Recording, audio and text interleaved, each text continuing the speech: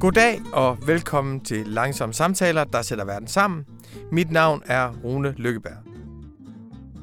Det er en særlig udgave i den her uge, hvor I slipper for at høre mig tale engelsk, og hvor jeg i stedet for taler dansk.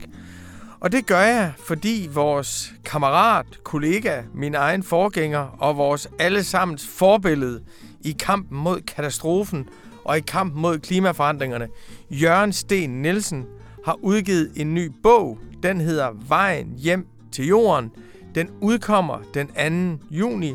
Det er en refleksion over 50 års kamp mod klimaforandringerne og miljøødelæggelsen og alt, hvad deraf følger.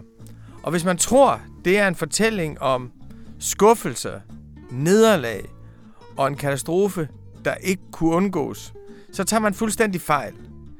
Det er en kamp med utrolig mange livsbekræftende momenter, mange små sejre, mange store indsatser og hele tiden fornemmelsen af en enorm bevægelse, en enorm kamp sammen med en masse andre mennesker, der vil det samme.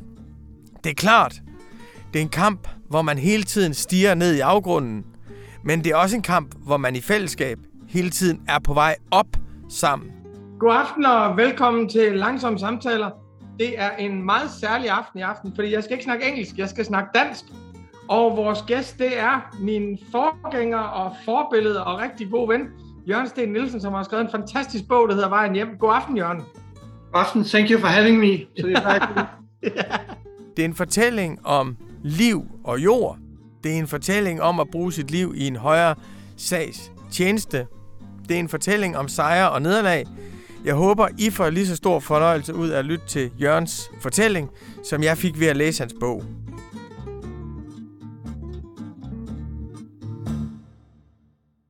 Der er en scene i starten af bogen, som er meget, meget fin, hvor du fortæller om, hvordan du er blevet 20 år lige inden Stockholm-konferencen starter, og du er lige blevet klimaaktivist på det her tidspunkt. Vil du fortælle om den aften, hvor du bliver 20 år lige inden Stockholm-konferencen starter? Jamen, der var jo sådan en meget sådan amatøragtig aktivist. Dengang hed det ikke klimaaktivist, for vi havde ikke rigtig opfundet det med klimaet, men miljøaktivist. Jeg var sådan en, der havde rendt rundt ned i Lyngby Åmos og set på fugle og haletusser og planter og sådan noget, og var ret bekymret over, hvad jeg kunne se, der skete med miljøet omkring os, og følte mig ret alene med det. Og så pludselig vælter den her Stockholm-konference ind over i juni 72, altså FN's første globale konference om miljø, som samler folk fra hele verden for første gang nogensinde, for at tale om, at vi har et stort fælles problem. Og det var ligesom en enorm befrielse at opleve, at der er en hel verden, som går rundt med den samme bekymring, og nu er begyndt at organisere sig og samle sig i fællesskaber for at gøre noget ved det. Så det var en åbenbaring at opdage det og få lov til at være med på et lille bitte hjørne af det. I dag der er der jo sådan en mærkelig dobbelthed ved klimakonferencer. Både, hvad kan man sige, en nedarvet depression fra kollektive fiaskoer, at nu skal det være, samtidig med, at man ved, at man har sagt det før, og det ikke er blevet. Men dengang må der have været en ganske særlig uskyld omkring det. Altså en tro på, at man faktisk kunne, eller hvordan var optimismen dengang? Jamen på nogle punkter var det faktisk som i dag, fordi der var jo, en erfaring med, hvordan stormagter og store selskaber varetog egne interesser på bekostning af det fælles. Så nogle af, jeg kan huske miljøgruppen NOAH, som var med til at starte debatten herhjemme, sejlede op til Stockholm for at være med nogle aktivister, og de var sådan på forhånd skeptiske, og de var om muligt endnu mere skeptiske, da de kom hjem, fordi de havde oplevet midt i al aktivismen og alle de flotte ord om, hvad vi skal gøre sammen for miljøet, så oplevede de også de der særinteresser, som sørgede for at lægge en dæmper på, hvad man forpligtede sig til. Så i den forstand var der nok en uskyld blandt aktivisterne omkring, vi mødes for første gang, og nu er det på global plan, men der var også en bevidsthed hos mange om, at vi kender godt de der interesser, som er sig selv nærmest, om det er virksomheder eller det er nationer. En gennemgående pointe i din bog, Jørgen, det der med, at nu skal vi se tilbage på 50 års klimakamp, og vi skal lære af de fejl, vi har begået, fordi vi har simpelthen ikke tid til at begå fejl de næste 50 år. Og på den måde er det jo oplever jeg lidt, det er også en bog, der er skrevet til en yngre generation, at det her har vi været igennem, det her er erfaringerne, det her er de fejl, vi har begået, og her er vi stærke, og de her kampe kommer vi til at vinde. Jeg vil også sige, at det er en meget håbefuld bog, faktisk. Der er mange sejre i den, og der er jo enormt mange ting, som er sejre og nederlag. Altså, hvor man er tilbøjelig til at sige, den her tabte vi, og så kan man se, at det ser lidt anderledes ud. Og det gælder egentlig også den sag, der mobiliserer dig til at starte med, som er en kamp mod sodavandsdåser og øldåser. Vil du fortælle lidt om den? Ja, det var altså... Jeg tror, man kan sige, at det startede med, at jeg gik rundt med mit sådan engagement, og vidste ikke rigtig, hvad jeg skulle stille op med det. Det var i 1970. Og så faldt jeg over et læserbrev i Berlingske Tidende, skrevet af en ung mand oppe i Fredensborg, der hed Peter, som skrev søges naturaktivister. Og der så jeg pludselig sådan en åndsfælde, og så tog jeg kontakt til ham. Så lavede vi vores egen lille bitte miljøgruppe, som hed Naturaktivisterne, og som bestod af en 10-15 mennesker, som startede med vores livs store projekt at få bremset øldåsernes indtog i den danske natur. De var ikke forbudt dengang, men der var bare ikke nogen, for der var ikke nogen, der havde markedsført øldåser i sådan en nævneværdig omfang. Nogen vil kunne huske, at det var Faxe-bryggerierne, som ville på banen og slås med Carlsberg Tuborg med sådan en Faxe-fad på dåse. Og det var ligesom den, der skulle være murbrækker for de her indgangsemballager af blik. Og det så vi jo som en stor trussel mod miljøet, at der skulle ligge dåser over det hele. Så det var ligesom den kampagne, vi startede med. Jeg boede på et kollegium, hvor jeg havde mit garderobeskab fyldt med tomme dåser, som jeg hver weekend så spændte vi dem på en snor og slæbte dem ned på strøget, og så gik vi rundt og raslede med dåserne og samlede underskrifter og sådan. Og det var sådan en kamp, som man kan friste til at sige, at vi tabte. Den startede med, at vi efter faktisk 10-12 år, og det var så ikke vores fortjeneste, men der fik vi faktisk et dansk forbud mod øldåser. De blev simpelthen forbudt i 82. Så gik der nogle få år, så anlagde EU sag mod Danmark og sagde, at et forbud mod dåser i Danmark, det er konkurrenceforvridning, så det forbud skal ophæves. Den sag vandt Danmark. Så fik EU i sidste 90'erne en ny miljøkommissær, som hed Ritt Bjerregaard. Hun åbnede en ny sag mod miljøminister Svend Auken i Danmark, og den stod vi faktisk til at tabe, og det var med de samme argumenter. Før den landede, så skiftede vi fra Poul Nyrups regering til Anders Fogh Rasmussens regering, og den besluttede sådan af sig selv at tillade øldåserne at strømme ind over landets grænser, altså ophæve forbuddet, mod at der blev lavet sådan en pantordning. Og der kan man jo godt sige, der tabte naturaktivisterne deres store kamp, fordi øldåserne i milliontal, altså 100 milliontal, begyndte at strømme ind over landets grænser. Omvendt kan man sige, og det er det, jeg så vælger at sige, ligesom er min grundsyn på mange af de her ting, det kunne være gået værre, forstået på den måde, at vi fik de her øldåser, men vi fik også et retur- og pantsystem, som gjorde, at de er kommet til at indgå i en slags cirkulær økonomi, sådan i en lille skala. Så det var bedre, end hvis de bare var sluppet løs som skrald, der skulle smides væk hver gang.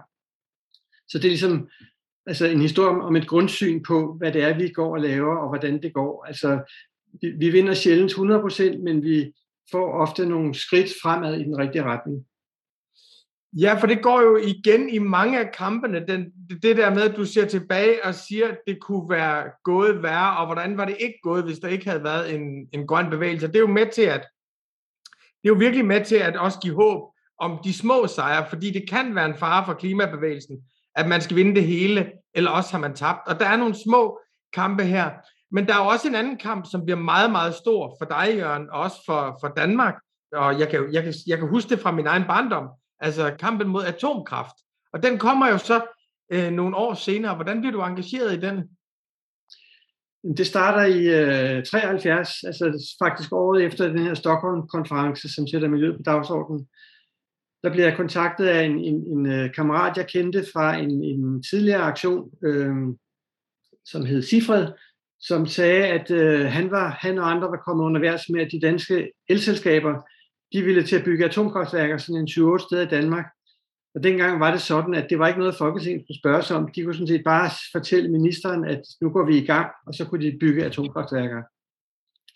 Og vi fandt så sammen en gruppe, som sagde, Altså, hallo, i det mindste må vi få en folkelig debat om, hvad det er for en ny teknologi, og om det er den rigtige vej at gå.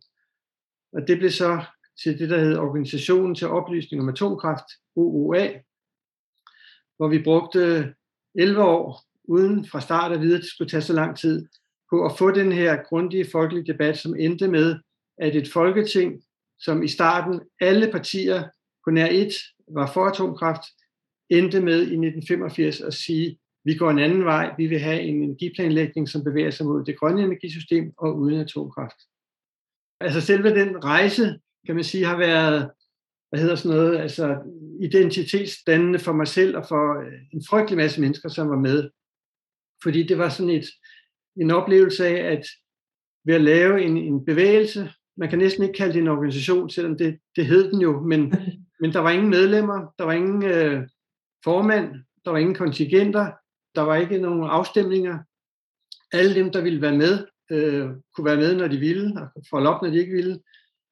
Vi mødtes, alle dem, der havde lyst, 2-3 gange om året og lagde fælles planer.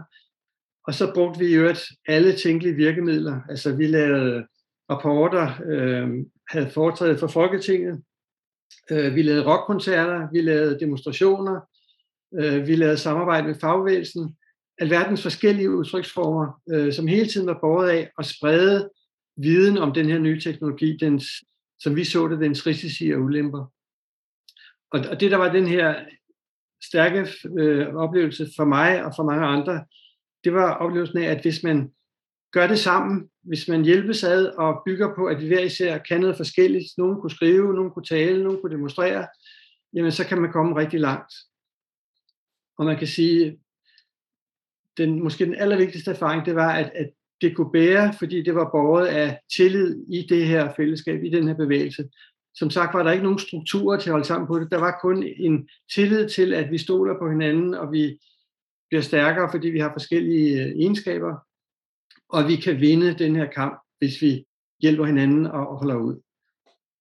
Altså mange af de kampe, der er vundet, når man læser gennem din bog, som jo er en lang og grundig bog, det er jo kampe, der handler om det nære liv, altså at man kan bade i havnen igen, og altså hvor det er miljø tæt på os, som klima- eller naturbevægelsen, eller hvad man skal kalde det, under et miljøbevægelsen er det vel, har vundet. Og så kan man sige, at de sådan store, meget, meget, meget store kampe om havene, og altså the oceans, ikke forstået som haverne, de har været meget, meget svære at vinde. Men noget, jeg synes, der er interessant her ved atomkraft, det er, for mig, der er jo vokset op med det, atomkraft var altid noget ekstremt abstrakt for mig. Altså som barn, jeg forstod godt, det var noget, mine forældre var meget imod. Især min mor, og det var fuldstændig utænkeligt, at nogle af mine mors veninder, de kunne have en bil, hvor der ikke var den der nej til atomkraftmærke bagpå. Men hvordan løftede I den pædagogiske opgave, Jørgen, dengang, at forklare noget, der egentlig var så abstrakt med atomkraft? Altså, hvordan mobiliserer man imod det? Jamen, jeg tror, det var det her med summen af virkemidler, ikke? Altså, vi var nogen, som sad og læste tykke rapporter om Barsebäck-værkets nødkølesystemer og satte os ind i alverdens mærkelige beregninger om, hvad der sker, hvis der går hul på sådan et atomkraftværk. Så var der nogen, som kunne formidle det i... altså, der var mange af tidens store kunstnere, som var med, som formidlede det i musik, eller i... Sten Kålø skrev nogle pragtfulde digte om atomkraft og Barsebäck og sådan noget, ikke? Så var der nogen, der var gode til at tale med politikere, og så var der masser af debatmøder. Altså, det var ligesom summen af virkemidler, som gjorde, at det virkede, kan man sige. Og så var det den her tålmodighed, at vi vidste ikke, hvor længe det skulle tage, men det viste sig, at vi ligesom kunne blive ved. Altså for eksempel, så lavede vi på et tidspunkt sådan en tryksag, som hed Folkepjece Danmark uden atomkraft, hvor vi beskrev sådan på fint papir, hvordan et dansk energisystem uden atomkraft kunne bygges op med mindre og mindre fossil energi og mere og mere grøn energi. Og det var jo før internet og sociale medier og e-mails, så den delte vi ud, aktivisterne, til alle husstande i Danmark, ind af brevkassen. Og det var ligesom, enhver husstand i Danmark fik det her budskab, og så mange smed det nok væk, men der var også nogen, der læste. Og i den forstand så bredte sig den her oplevelse af, at vi var i en national dannelses- eller uddannelsesproces, som altså endte med nogle konklusioner efter ret lang tid, må man sige. Hvordan har det så været for dig som en, der blev formet af den bevægelse, og du selv var med til at forme den, og hvor I virkelig vandt? Altså, her taler om, at ikke det kunne have gået værre sejr. Her taler om en ren sejr. At du så møder unge klimaaktivister i dag, som er tilhængere af atomkraft. At folk fra, det har jeg jo tit mødt i forskellige klimanetværk, en enorm sådan, generationskonflikt omkring det med atomkraft, hvor der er en generation, der siger, hvad fanden vil I spænde håndgranater rundt omkring jordkloden, og så bare vente på, at de går af et eller andet sted, og nogle andre, der siger, jamen for fanden, vi har jo ikke, det er den eneste energi, vi har, der ikke udleder CO2 og så videre. Altså hvordan? Og jeg sidder tit sådan mellem generationerne, ligesom når man ser en tenniskamp, og følger lidt på den ene side og på den anden side. Men hvordan har det været som dig at opleve det? Altså i starten var jeg lidt forbløffet over, at en del mennesker, og især unge mennesker, sagde, hvorfor i alverden skal vi ikke bruge den teknologi? Men når jeg tænker mig lidt om, så kan jeg godt forstå det, fordi det her det sluttede sådan set i 1985, og det er jo altså 37 år siden. Så hele den rejse, som for os tog over 10 år med at uddanne os i, hvad handler det her om, hvad er problemerne, den er der jo frygtelig mange mennesker, som intet aner om. Når jeg siger OOA, altså der er rigtig mange mennesker, som aldrig har hørt det før. For os var det jo livets centrum i lang tid, ikke? Så jeg forstår jo godt, at man kommer med et åbent sind og siger, nu er vi skræmt for videre sans af klimaproblemet. Hvorfor tager vi ikke den teknologi på hylden? Og det handler om, at man har ikke været igennem en læringsproces, som vi var igennem. Der er vi nødt til ligesom at gentage den, hvis det er nødvendigt. Og jeg kan meget hurtigt give en frygtelig masse argumenter for, hvorfor jeg stadigvæk mener, at det er en forkert vej at gå, især for Danmark. Det bestemmer du, om vi skal bruge tid på, men altså, jeg forstår godt, at der er en viden, en ikke-viden, som frister til at sige, skal vi ikke bare plukke den der teknologi, som nogen siger, kan klare det hele? Og det kan godt forklare, hvorfor vi ikke skal, men det er måske en anden dag. Ja, men det viser vel også noget om, at alle kampe, så at sige, er fortløbende. Altså, at alle dannelsesprocesser og bevægelsesprocesser, at man kan ikke bare lægge dem til side og sige, nu er den her vundet, og lad os så gå videre med den næste. Men der er en fortløbende dannelsesproces i dem. En anden kamp, som du er mindre direkte involveret i, men som også er enormt vigtig i bogen, synes jeg, det er den, der handler om ozonlaget. Fordi det kan jeg også huske fra min egen barndom, som den første gang, hvor jeg tænkte, at der er virkelig noget galt. Altså, der er virkelig noget, når der kan være en forbindelse mellem en spraydeodorant og så et lag et eller andet sted op på den anden side af himlen, som skulle beskytte os mod solens stråler. Altså, jeg kan huske, det var den første gang, hvor jeg tænkte på en fuldstændig vanvittig abstrakt forbindelse mellem vores livsform og så hele vores naturgrundlag. Hvordan var det opgør omkring ozonlaget, da det kom frem, eller forsvar for ozonlaget? Jeg tror, det var den enkeltsag, som man kan sige, at slå hul i vores sådan, civilisatoriske selvsikkerhed. Altså pludselig opdagede vi, der er gået hul i himlen. Og det betød konkret, det var, at den her ultraviolette stråling fra solen slipper igennem, hvis ikke der er et ozonlag til at beskytte os. Og så får vi kræft, så bliver vi blinde, så sker der frygtelige ting. Altså vi kan grundlæggende ikke leve videre, hvis ikke vi havde ozonlag til at beskytte os mod ultraviolet stråling. Og det var virkelig et chok at opdage, at vi, der kunne alt, havde faktisk med en spraydose, som du siger, og med nogle kølemidler og sådan nogle bestemte klorholdige stoffer, smadret ozonlaget nede over Antarktis og også over de nordlige breddegrader, der hvor vi bor. Og det gik enormt hurtigt. Den første sådan videnskabelige artikel, hvor forskerne med sikkerhed turde sige, at vi er ved at nedbryde ozonlaget, den blev offentliggjort i 85. I 87 havde verden vedtaget en konvention til at beskytte ozonlaget på 2 år.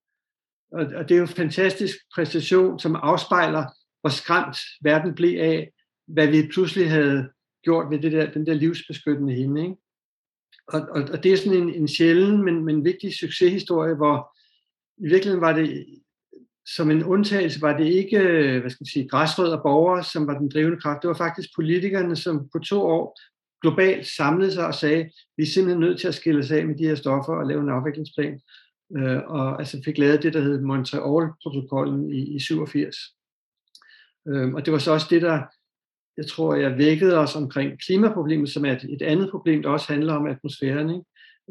Altså at vi forstod, at vi kan faktisk lave om på de der globale systemer, som vi er afhængige af for vores overlevelse.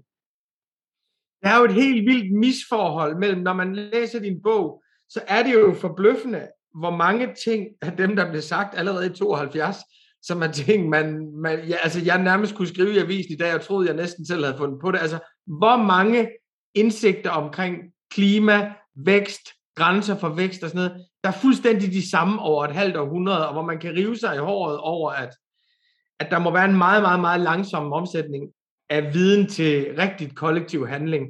Og så har vi det her, som forløber over 2 år, og som også griber ind i folks liv, og som også griber ind i vores produktionsapparat. Altså, hvad er forskellen på de 2 processer, at CO2-udledninger og så ozonlaget? Den afgørende forskel er, tror jeg, at det med ozonlaget, det handlede om nogle ganske få stoffer, CFC-gasser hedder de, ikke? Som indeholder klor, som er noget værre skidt, når det kommer derop. Så det var en håndfuld produkter, altså spraydåser, bestemte kølemidler til køleskabe, sådan noget, man laver skumgummi med, som skulle fjernes eller erstattes af nogle andre stoffer.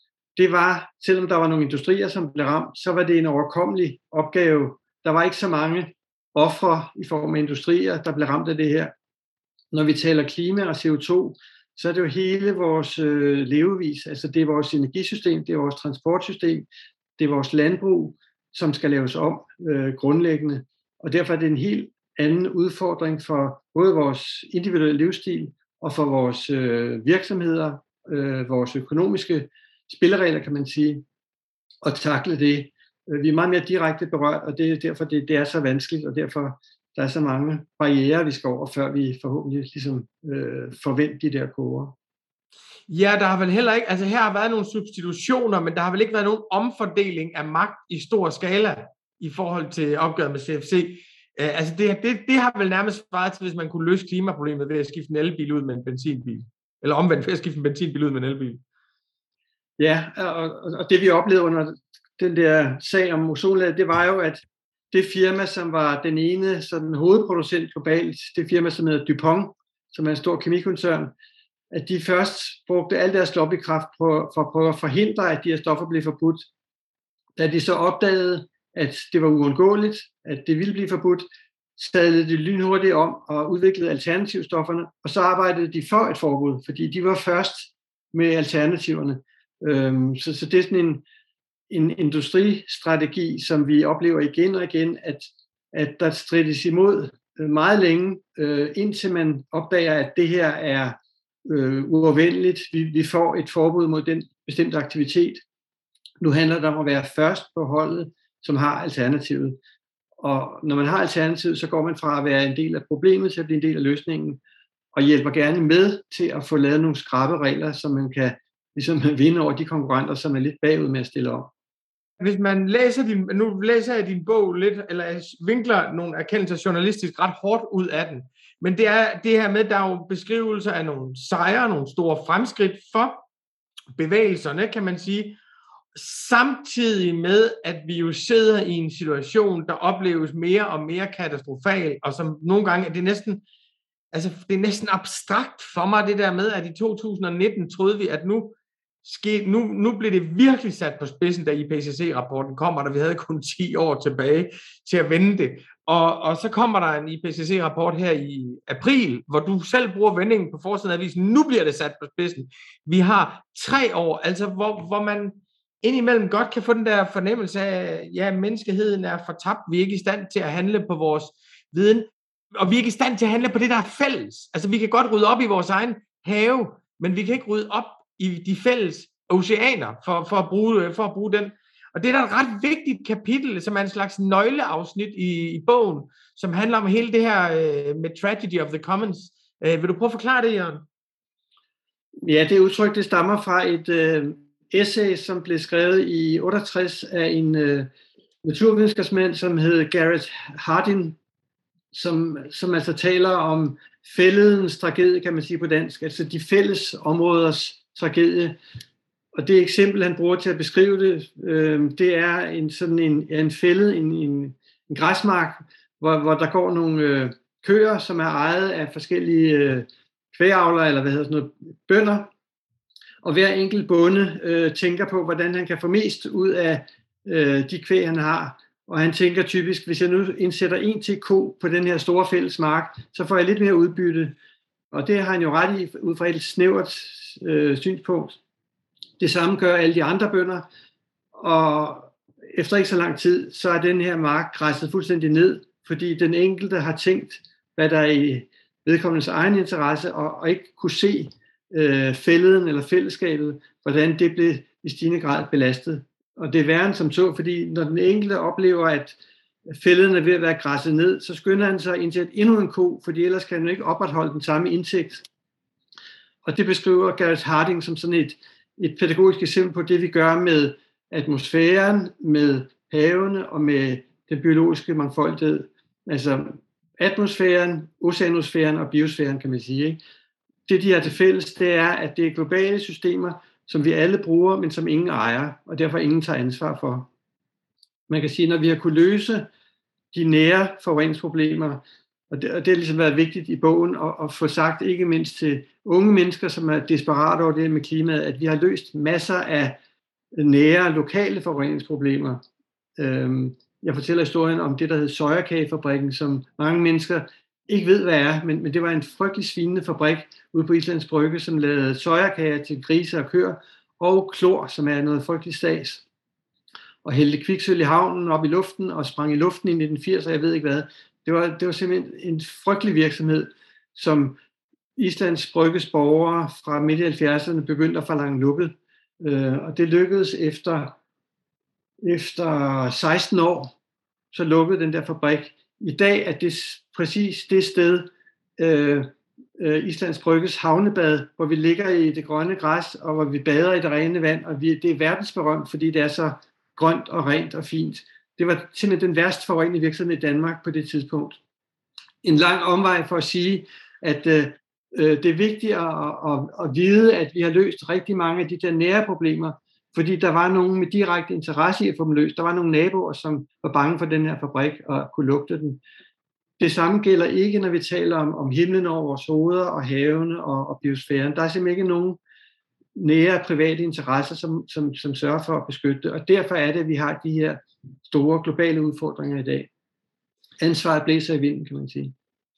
Og det rejser jo et spørgsmål, som jeg selv virkelig har tumlet meget med, fordi at mit udgangspunkt i livet også, det hænger også sammen med, jeg tror, jeg er vokset op under privilegerede omstændigheder i den øvre middelklasse, tæt på sol og strand og alt muligt. Altså, men jeg har haft en nem gang på jorden til at starte med, så jeg har altid haft et positivt blik på menneskets kapacitet, og jeg har altid synes det der med, altså sådan noget med arvesynden og sådan noget, de der kristne forestillinger om, vi er i virkeligheden er syndere, jeg har altid tænkt, det var noget, man brugte for at holde kvinder og arbejderklassen nede, at det fandtes ikke i virkeligheden.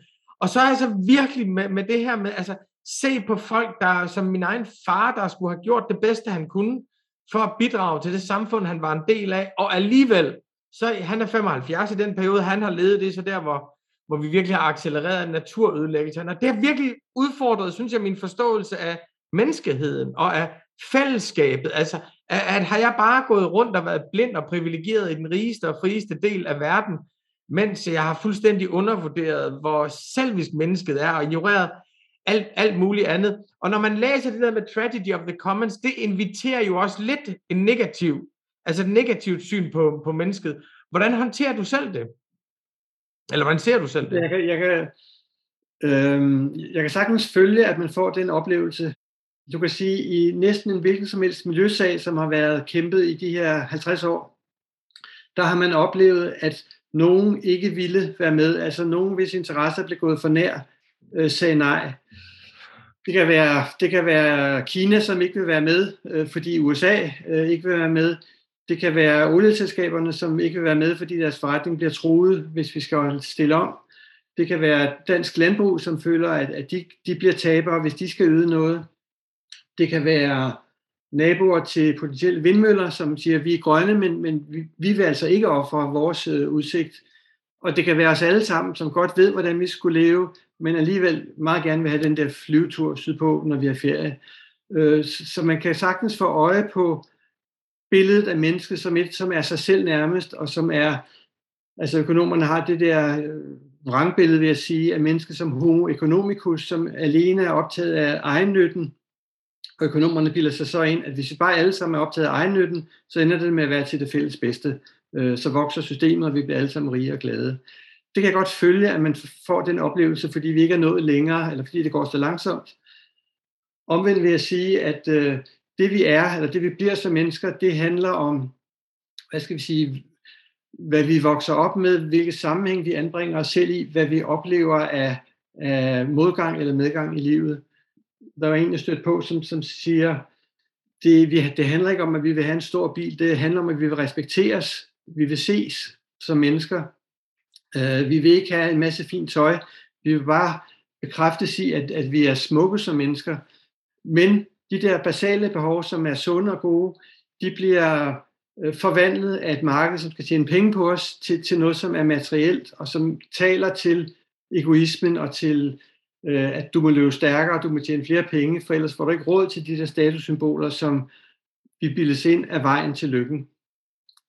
Så det vi bliver som mennesker, afhænger af, hvilke sammenhæng vi placerer os selv i, eller bliver bragt i, og hvordan vi påvirkes af signaler udefra.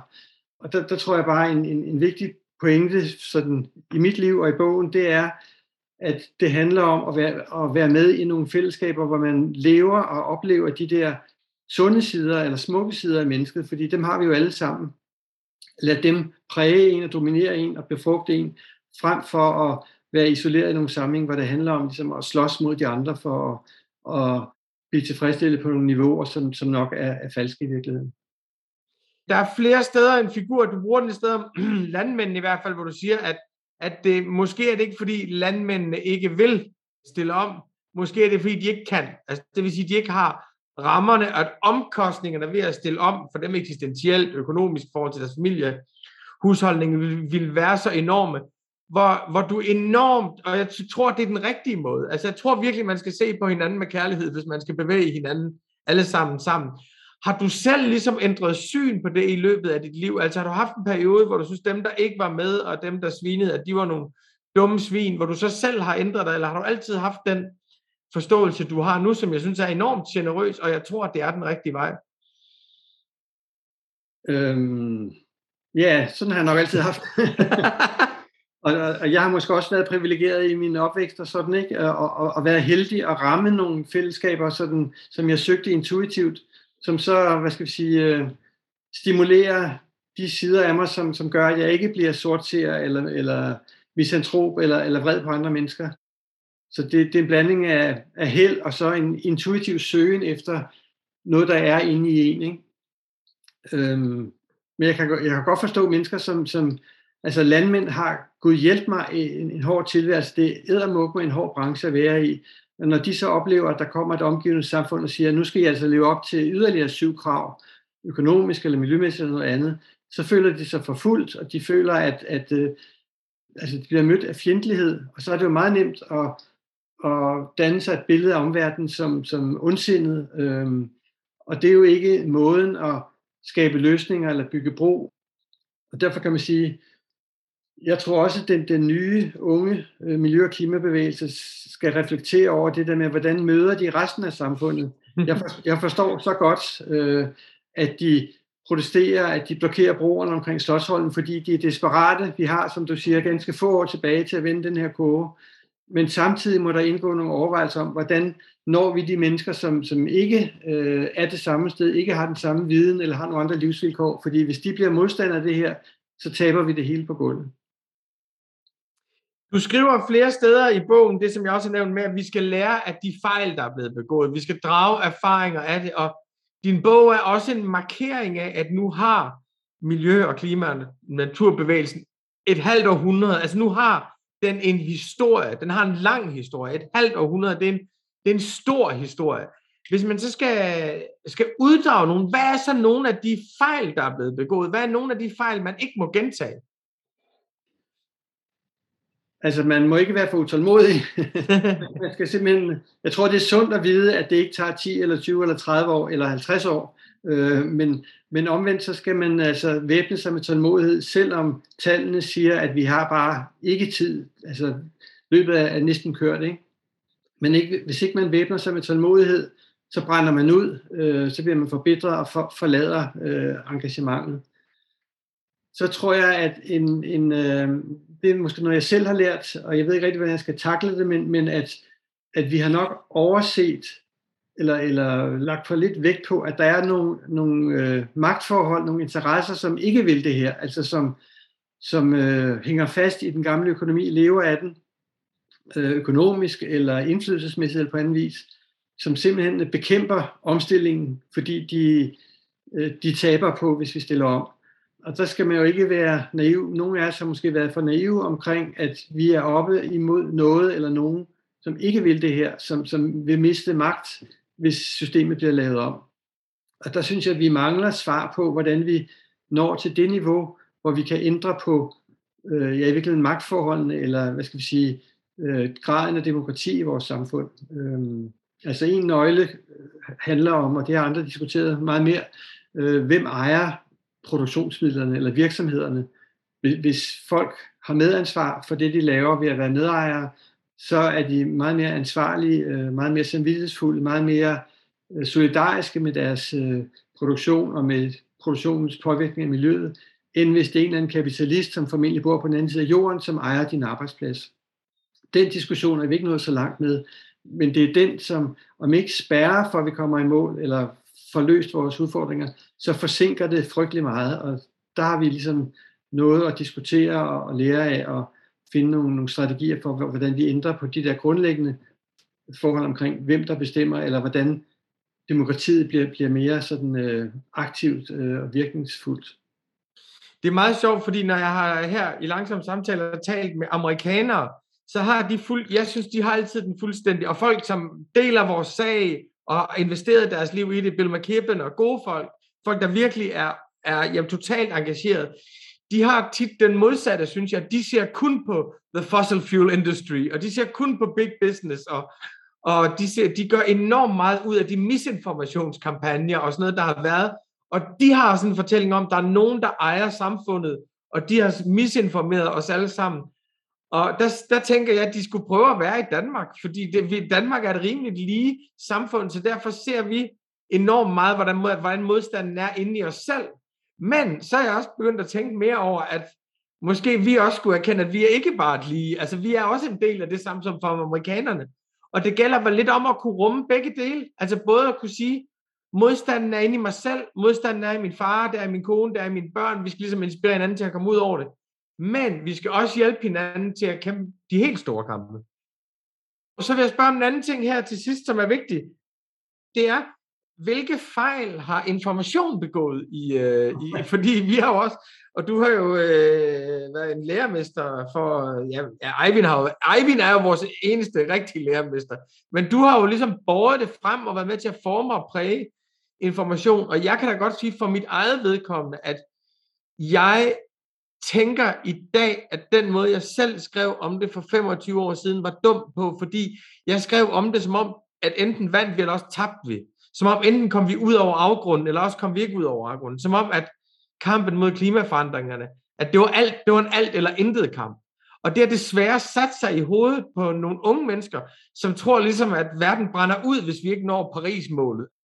Så jeg tror, i mobiliseringen har vi ligesom brugt sådan et eskatologisk sprog, som ikke har været særlig god pædagogisk. Det tænker jeg i hvert fald, jeg har gjort forkert. Hvad tænker du, der er informationsfejl?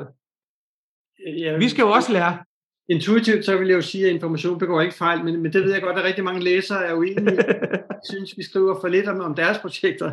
Men jeg tror, du har ret i, at vi har nok i en lang periode begået den fejl at vægte truslerne og dommedagsudsigterne, de smeltende isbjerge for meget, fordi det var den viden, som trængte sig på, men også fordi det er sådan inden for vores måde at virke på, var det de gode historier, ikke?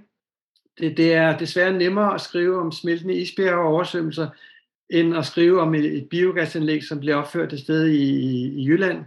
I hvert fald sådan, som vi er trænet, så der har vi nogle ting at lære og øve os i. Altså at lægge mere vægt på at diskutere, ikke kun på det tekniske plan, men i virkeligheden også på det, politiske, økonomiske, ideologiske plan. Hvordan ser løsningerne ud? Hvordan ser fremtiden ud? Og ikke kun, hvad er det, der truer fremtiden? Og det er svært, men det er jo det, der skal redde os. vi bliver ikke reddet af at være skræmt for vid og sans. Vi bliver reddet af at tro på, at der er noget derude, som faktisk kan blive væsentligt bedre, end det vi har været igennem. Jeg har kun 2 spørgsmål tilbage, Jørgen, men det næste, det er, du skriver til sidst i bogen om, hvordan nogle klimaforskere brænder ud og mærker, at det altså virkelig, at det er en eksistentielt ekstremt hård ting at arbejde med klima i generationer. Og jeg har lige talt med vores fælles ven Tim Jackson om præcis det samme. Og så skriver du også, at der er nogle klimajournalister, der bliver ramt af depression over det. Du bruger jo dig selv nogle enkelte gange på, men her bruger du ikke dig selv. Hvordan har det præget dit humør og livssyn at arbejde med det i så mange år? Jamen altså, folk forventer jo, at jeg skal være deprimeret og sortseende, fordi jeg har jo serveret tusinder af historier om den isbjerg, ikke? Men jeg må bare sige, sådan er det ikke. Og jeg tror, mit privilegium, og det går så ud over mine læsere, det er, at jeg oplever, at jeg agerer i kampen ved at kunne formidle det handler om, både problemerne og løsningerne. Jeg citerer tit Ove Nathan, og jeg tror egentlig ikke, han er den originale ophavsmand til det, men han sagde, altså universitetets gamle rektor, fysiker på Niels Bohr Instituttet, han sagde, hellere handlingens optimisme end intellektets pessimisme. Altså hvis man bare læser mine bøger, kan man godt blive deprimeret, men hvis man skriver dem, eller gør noget andet i konsekvens af det, der er skrevet, så bevarer man troen på, at vi kan forandre ting, fordi man er en del af bevægelsen mod noget andet. Hvis man kun er iagttager, og det er man ikke, når man er journalist, så er man også aktør. Hvis man kun er iagttager, så tror jeg, man bryder sammen. Ja, og det er jo det kæmpe store privilegium ved at arbejde herinde. Det er, at man ser et eller andet, der er fuldstændig rædselsfuldt, og man tænker, det sker nu, og IPCC-rapport, og man tænker, jeg vil ikke kunne holde ud at sidde og høre om det her hjemme i radioen. Men nu skal vi til at skrive om det, og så kører det løs på tasterne. Nå, et aller sidste spørgsmål, Jørgen, som er, hvis du i dag, hvor du bliver 70 lige om lidt, hvis du skulle give et råd til dig selv som 20-årig, altså hvis du kunne rejse 50 år tilbage i tiden, til den meget unge Jørgen, der er på vej til Stockholm-konferencen og står over for den her store bevægelse, og du skulle give ham et godt råd til hans 50 års klimakamp, hvad vil du så råde den unge Jørgen til? Altså jeg er bange for, at jeg vil gøre det samme gang til, men altså sådan belært af andre sider af tilværelsen, så vil jeg sige, tag det nu lidt med ro, og husk på, at du har en familie og nogle venner og nogle andre sider af livet, som du skal beskytte og dyrke og være ansvarlig overfor. Altså, det råd kunne jeg godt have brugt. Det er ikke så, at jeg kunne have lyttet som 20 år, men det kunne jeg godt have brugt. Tusind tak, Jørgen, og tak for din bog, og tak for dit engagement, og tak for alt det, du giver til os på avisen, til vores læsere. Tusind tak, Jørgen. Tak for kampen. Jeg håber, du er klar på de næste 50 år også. Ja, tak fordi jeg måtte være med. Dette var min samtale med Jørgen Steen Nielsen. Bogen Vejen hjem til jorden udkommer, som sagt, den 2. juni på Informations Forlag. I næste uge, der taler vi engelsk igen. Der skal jeg tale med Danielle Allen, som jeg har prøvet at få en aftale med i 2 år efterhånden, og som det endelig er lykkedes mig at få et interview med. Hun skrev for nogle år siden et essay i en bog om Martin Luther Kings politiske filosofi, som jeg blev fuldstændig bjergtaget af. Fordi der var så overlegen en forståelse af demokrati, både som måde at leve på, som måde at styre samfundet på, som vej til frigørelse og som vej til oplysning, som jeg faktisk ikke har set andre sætte sammen på den måde. Danielle Allen er på en eller anden måde allieret med alt det, Jørgen og jeg lige har talt om, og på en anden måde er hun et helt andet sted. Jeg håber, I lytter med næste uge. Den her uges program var redigeret og sat sammen af Anne Pilegaard Petersen. Mit navn er Rune Lykkeberg. Tak for nu.